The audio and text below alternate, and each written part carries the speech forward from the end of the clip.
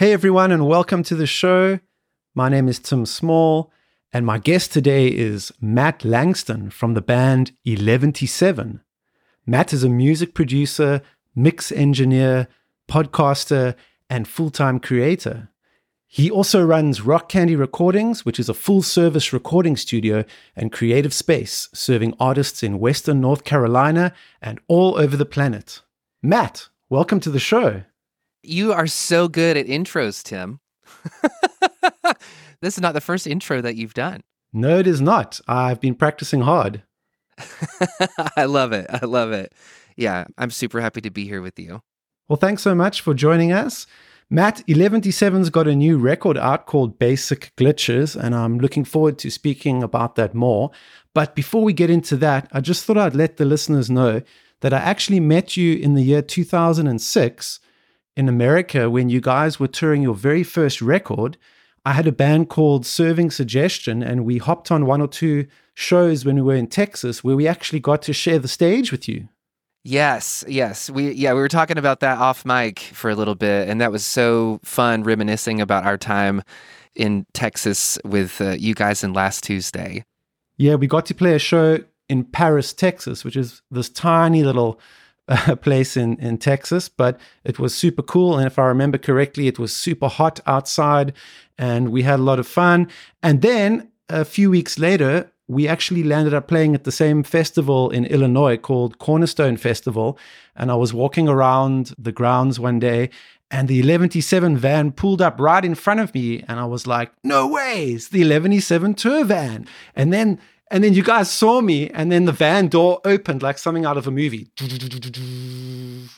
And then Matt was like, hey, it's a hitchhiker. Let's pick him up. So I jumped in the van, and Matt was like, hey, man, we've got your band sticker in our van. And I looked at it, and I saw the sticker, and I was like, whoa, that's super cool, man. Yes. Cornerstone was always one of those places where we felt like if we can lend a helping hand or just like have a practice of I see you to other people, it makes it a little more tolerable because it is a hot, dusty, nasty, sweaty place with not a lot of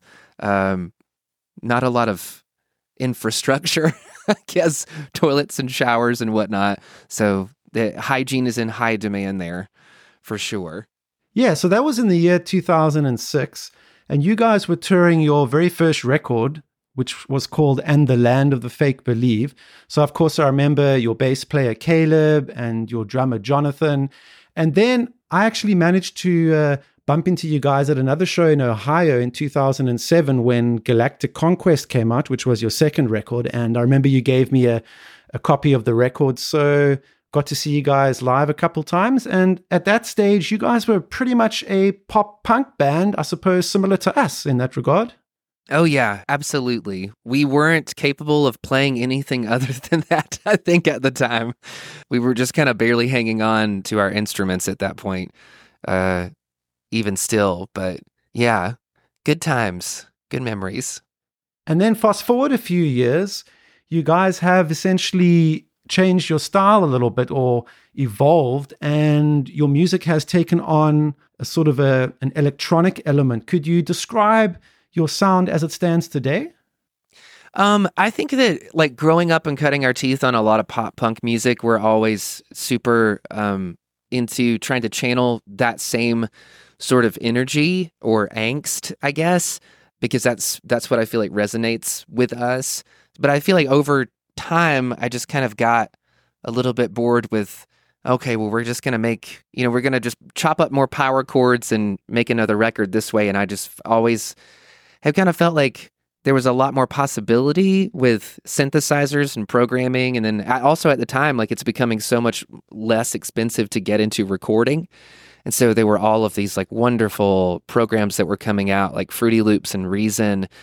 And everybody's starting to kind of go in the box when it comes to making records. And so I think that I just saw that as a playground that I just loved exploring and wanted to be able to do that. So I think like you start hearing some of that on Galactic, and then I think over the years, the guitars kind of just erode away in a lot of the 11 stuff.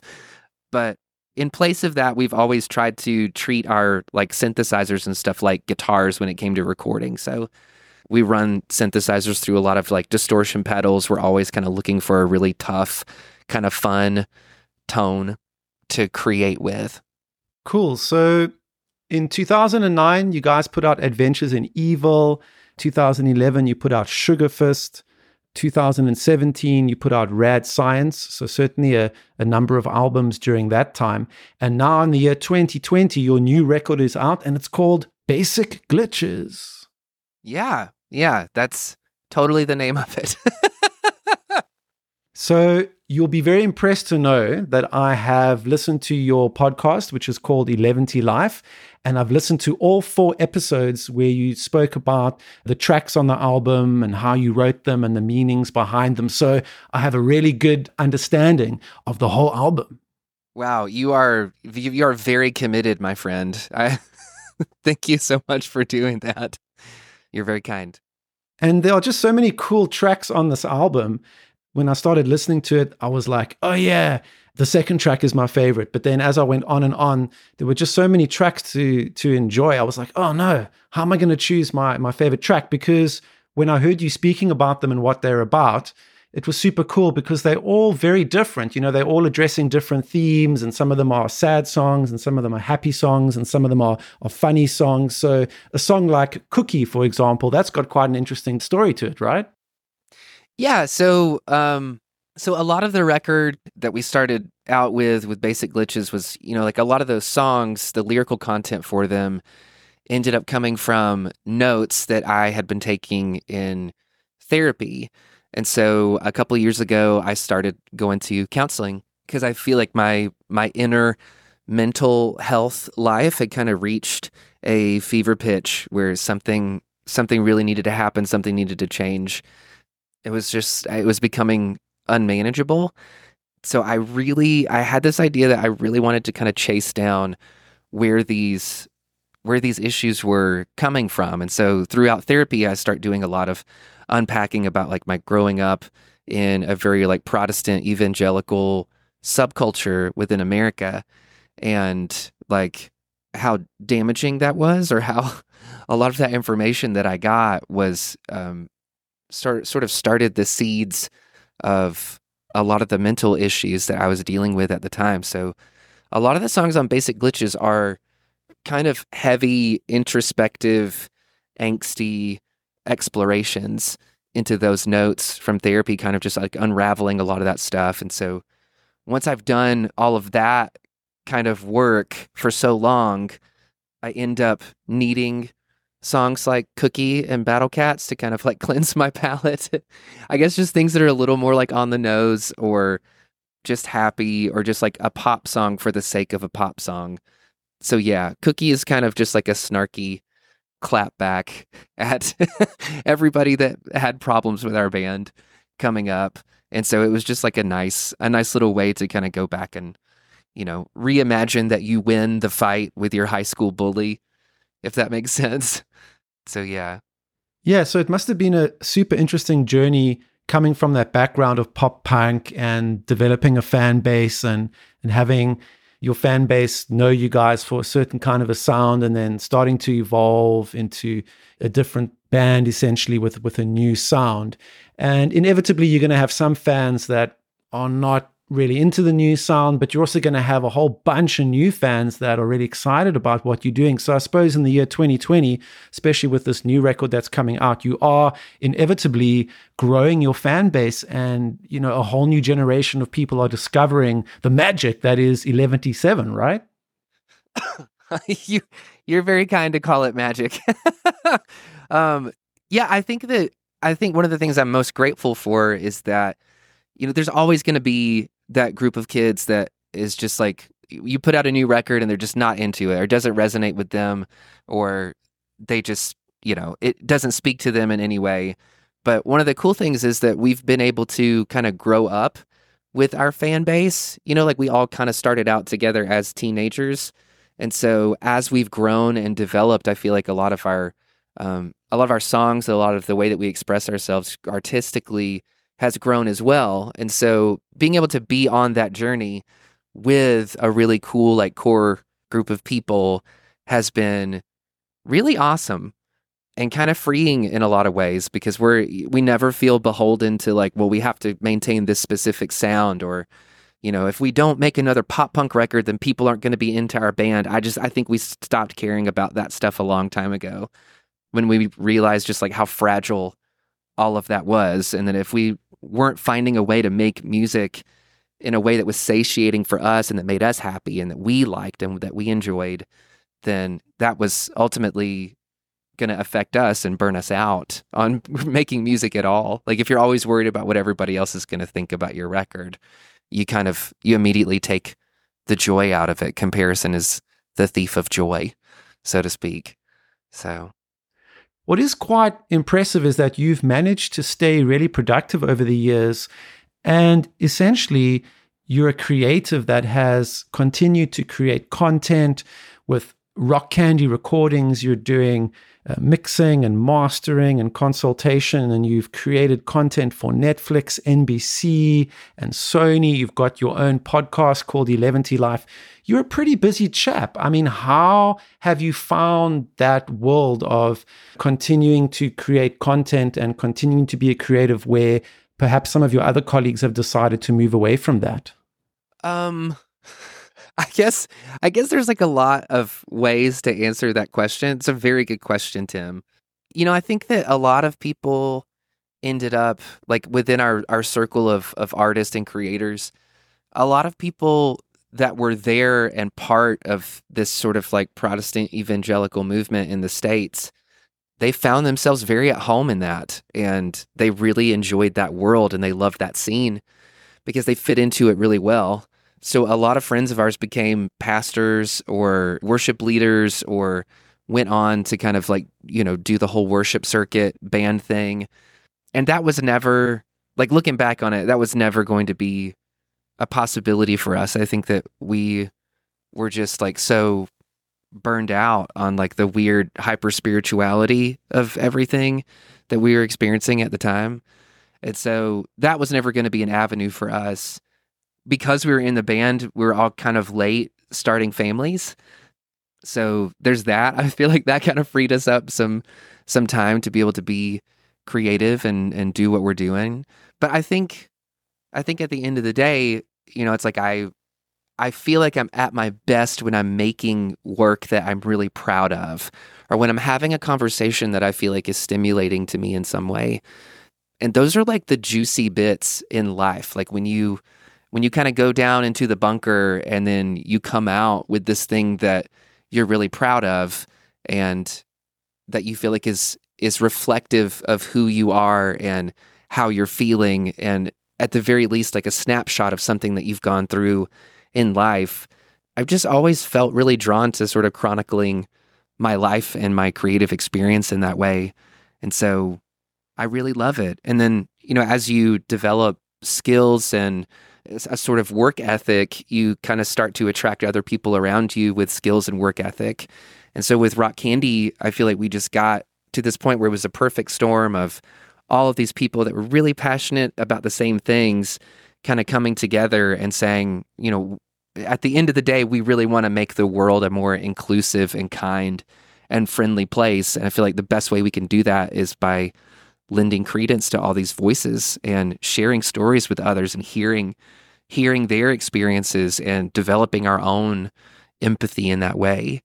So, yeah, I hope that answers your question. Yeah, for sure. I mean, it's always interesting to speak to creatives and find out more about their journey. If I look at the work that you're doing at Rock Candy Recordings, and when you spoke about the bunker, I mean, your bunker is super cool, man. The pictures on your website, you've put some real effort into that bunker, man. I mean, the lighting and just the aesthetics. I mean, it's super cool. And if the listeners want to check it out, they can pop onto YouTube and find you on your 11ty7 channel, because you've shot a lot of videos there. You've got, live performances and all kinds of videos there. But yeah, tell me more about Rock Candy Recordings and like the work you're doing there and how you jump from project to project and how you set it up. I mean, it just looks super, super cool and super, super fun. Oh, you're very kind to say that. That's a little bit of a complicated question for me. along with everything happening at Rock Candy, like I end up wearing a whole lot of hats at one time. So on any given day, like when I come down into the studio, I may have like Photoshop open and Pro Tools and all of our podcasting stuff. And I'm like set up in between, sitting at the computer doing a podcast with someone. And then as soon as that's over, there's like a drum tracking session that's coming in. So we've got to like knock out drums for a record. And then after that session's over, then I've got to like figure out time to edit all of that and then respond to emails. And then if any of the podcasts on the network are having technical issues or formatting issues, like we're constantly working through those kinds of things with our creators. So I feel like part of it feels really challenging and really fun, but a lot of it admittedly is pretty overwhelming. I think because I end up having more of an integral part in everything than I kind of want to have. But it's fun, and everybody that is a part of what we're doing here really believes in what we're doing. It's very kind of you to say nice things about the studio because I'm definitely a nester. Like I need a place to sort of create a nest and to create a vibe so that like when I walk into it, it feels empowering to me in some way. Like you definitely don't want to be walking down into a white brick block room, with just a single computer and some monitors in it and then like try to get some work done. It's almost like it sucks the creativity out of you just being in a place that doesn't feel creative. So we're really big fans of like neon lights and like having a bunch of instruments just kind of out and about so that if at any time, the inspiration strikes, it's very easy to just like plug some stuff in and go and sort of maximize our creativity in that way. Yeah, and I love the way that you bring your fans into that space. So all the videos that you create, you kind of draw them in, right? Because you're always putting up new videos and you're showcasing the studio and you're collaborating with your friends and your colleagues. So the viewers at home and the fans of your band, they can kind of feel a part of that, right? Because you're putting that effort in, you're setting everything up really nicely. And as an example, I loaded up your Fountains of Wayne cover Mexican wine the other day on the big widescreen HD TV at my mom's house, and I plugged in the big sound system and I showed her the video, and she was like, "Whoa, who's that?" And I said, "That is Matt, and he's going to be on my show soon." But it just looked so awesome. And I texted my brother today as well. I said, "You got to check this video out," because of course my brother also played in my band, so he remembers you guys. And I said, "Jonathan's even drumming in this video, the original 11tyseven drummer." So I just love the videos that you guys are putting out and sort of building this community, right? But of course, this particular video, the Fountains of Wayne Mexican wine cover, has got kind of a special story, right? Yeah. So after, well, let me back up a little bit. I remember where I was whenever I read the article that Adam Schlesinger had passed away, and he passed away like a couple of days after we had lost my grandmother. So we didn't lose her to COVID. She had a lot of cancer that she was battling, but it was during like the height of the COVID pandemic. And so, we have all these external stressors on us to begin with. And then I had ended up going to her funeral. I was helping my parents kind of clean out her house, and was kind of feeling like all of those emotions were not quite catching up with me yet. Like I was handling all of it pretty well. I was able to show up at the funeral and make some jokes with the family. We're all kind of everything's super lighthearted. That's kind of how we deal with really stressful situations. We kind of keep it topical and fun. And then when I heard that he had passed away, I just remember like coming down into the studio and I just absolutely broke. It was just like that. For whatever reason, it was easier for me to let his death be the catalyst for like letting all these emotions out. And I remember just like grabbing an acoustic guitar and I played through every single Fountains of Wayne song that I possibly could, almost feeling like he had just passed away and if I could play all of these songs, like maybe it would somehow keep him here, or like his spirit or his essence here a little bit longer. I don't know. Because, when you play somebody else's song, you're also kind of tapping into that wavelength from which they wrote the song. And I've got so many wonderful memories tied with all of these. And it just almost felt like, oh, wow, I'm going to be living in a world where this specific voice and this specific heart in music doesn't exist anymore to make anything new. And I realized how much I had taken it for granted. And then it just, it brought back all of these memories that I had of my grandmother and these experiences that I had of her. Like, she always seemed to see me in a way that the rest of my family wasn't able to see me. I was really into like paranormal stuff when I was a kid, like growing up, and she was always, taping Star Trek episodes for me off of TV because we didn't have cable. So she was always doing that. She took me to see the X-Files movie whenever it came out. She took me to see the Star Wars remakes whenever they came out. Like, she was always willing to do things for me that other people in my family didn't care about. And so I kind of felt like there was a little bit of a connection going on there, if that makes any sense. I felt very seen by her, and I felt very seen by a lot of the songs that Adam had written. Yeah, thanks for sharing that story. And of course, I'm sorry to hear about your grandmother. For the listeners that perhaps are not familiar with Fountains of Wayne, of course, they are a band from the United States, and Adam Schlesinger was the bass player, and he was a really big part of the band. He was a songwriter that wrote a lot of the songs along with Chris Collingwood, and I'm also a really big fan of the band, so it was really sad to hear that Adam had passed during the COVID pandemic on April 1st, 2020, I believe. So your Mexican Wine cover by Fountains of Wayne is essentially a tribute to the band.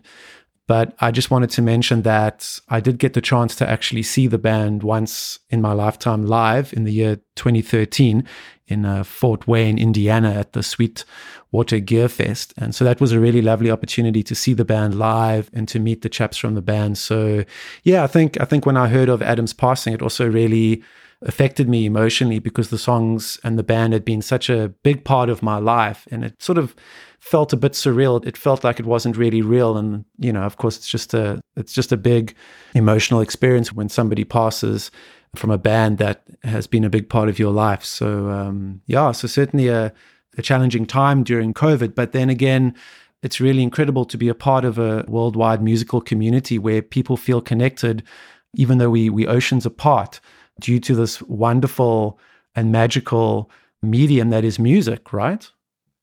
Absolutely, Tim. Like, absolutely, you're hitting the nail on the head there.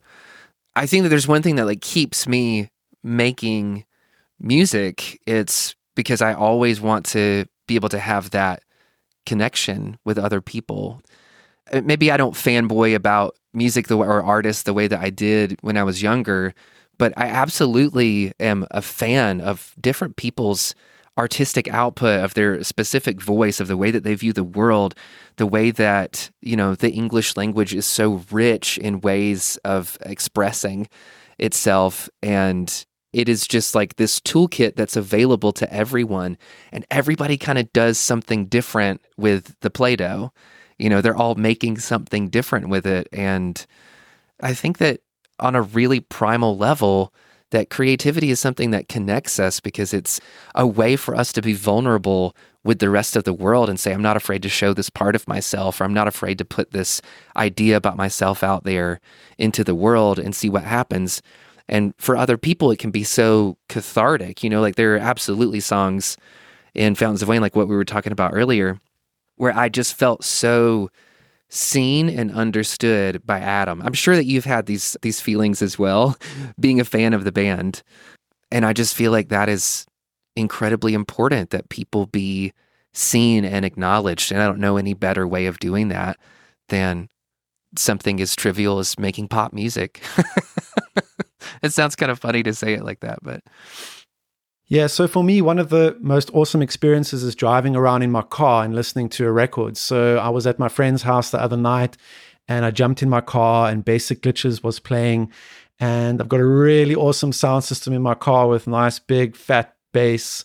So Fear the Fire was pumping, and I was like, man, this is the coolest freaking thing on the face of the planet, because like 14 years ago, I met Matt Langston, in Paris, Texas. We played a show or two together, and here I am, as this dude in his late 30s, pumping Basic Glitches in my car, driving on the streets of Cape Town in South Africa. And like Matt is in my car, pumping out some of his best work. I mean, to me, man, I just get so excited. And now you're on my freaking podcast. So I'm super amped. But Matt, like, what's next for you guys? I know, during this time and, Corona, things are sort of underground and we're all laying low. But like, what's next for 11Y7?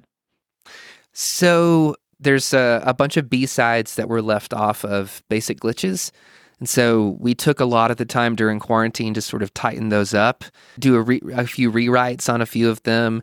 And then we also did, people that backed the album on Kickstarter, we promised that if we reached a specific goal financially that we would do like an acoustic EP. So we've got a couple of acoustic versions of songs that like fans voted on that we're going to be putting on this B-sides album that's probably going to be coming out this fall, maybe late fall. But yeah, like there's that. We're onboarding a couple of new shows right now for the Rock Candy network. And so that's always fun. Like I think that I always struggled trying to find a place where I fit in. Like even within 11D, like we were all really close. Like the band was really close, but it always felt like we'd never quite found our people, if that makes any sense. We never quite fit into that weird sort of like Christian music subculture or genre. And so we're always kind of fighting against that. And I always sort of, I don't know, for lack of a better word, like I felt very lonely. I felt lonely as a creator because I didn't have the vocabulary to be able to invite other people into my world. And I also didn't know how to let people into my world. I didn't have a required amount of tenderness. I feel like that I needed to be fully experiencing all of that and be experiencing the people that were around me. And I feel like with Rock Candy in some way, I'm like trying to make that right. I'm trying to provide this space that feels very inclusive and very joyful, where we're able to talk about anything and everything that we want to talk about. There's no sacred, there's no secular, there just is what there is. And we want to make sure that people feel invited to come be a part of that conversation. Yeah, I like the way that you put that, and you guys are certainly doing some really good work over at Rock Candy Recordings and 11T7 and 11T Life, your podcast. So if the listeners would like to check out what you guys are up to, your website is 11T7isalive.com and rockcandyrecordings.com. And I'm sure they can find you on all the various social media. But Matt, it's been really awesome to catch up with you again. It's been a really long time. And yeah, I've enjoyed just speaking with you today about the work that you're involved in, and sharing our passion for creativity and music and Fountains of Wayne. So it's been a super cool conversation. Do you have any final words for the listeners today? Well, first of all, thank you so much, Tim, for sharing your day with me. I know that everybody is a lot more protective of their time now, as they should be, to make sure that, the pandemic is not causing everybody to freak out. So I really appreciated you reaching out, and I've loved being able to spend time with you and catch up. And I hope that at some point we have the opportunity to make some more American memories over here next time you're on this side of the world. Yeah, American memories. So many American music memories. And I'm trying to think if there are any other 11T7 memories that come to mind. Well, I do remember at your little show that you played in Ohio in 2007, which I don't know where it was exactly. I was cruising around Ohio. I saw that you guys were playing somewhere and I popped in for the show. And I just remember you guys being really excited to see me, and you put on the show, and I got to stand on the side, like I was a real band dude standing on the side watching the show. And I just remember this one song that you guys played, and you must forgive me because I can't remember the title, but everybody in the audience kind of did this like dance, right? They kind of, I don't know if it was a line dance or if they like sat down because it was some kind of special unicorn dance, but there was a song that you guys did, and they kind of all knew the moves to the song, right? And they were waiting for it, they were ready for it, and they bust out, man. And I just remember standing there on the side of that stage thinking, yeah, this is a pretty cool moment in my life. Oh, that's so fun. That's so fun. It sounds like maybe we did the hoedown, this old like piece of a Southern line dance that we like doing at shows just to kind of like get everybody touching each other and having fun. That would not fly during COVID now for sure. But yeah, I'm so glad that you were a part of that memory. That's really fun. Yeah, no hoedowns during Corona because of social distancing. But ladies and gentlemen, Matt Langston from 11Y7. Check out their brand new record, Basic Glitches, available everywhere now. It's an absolutely awesome record. I'm going to be pumping it nice and loud in my car. So if you hear some of those tracks from the album, like Cookie or Fear the Fire or Killing My Vibe, blasting out of a car on the M3 highway in Cape Town, you know what's going down in that car, bro. That is 11Y7 cruising the highway with Basic Glitches. Matt, thanks again, and I guess we'll see you on the flip side. Awesome. Thank you, Tim.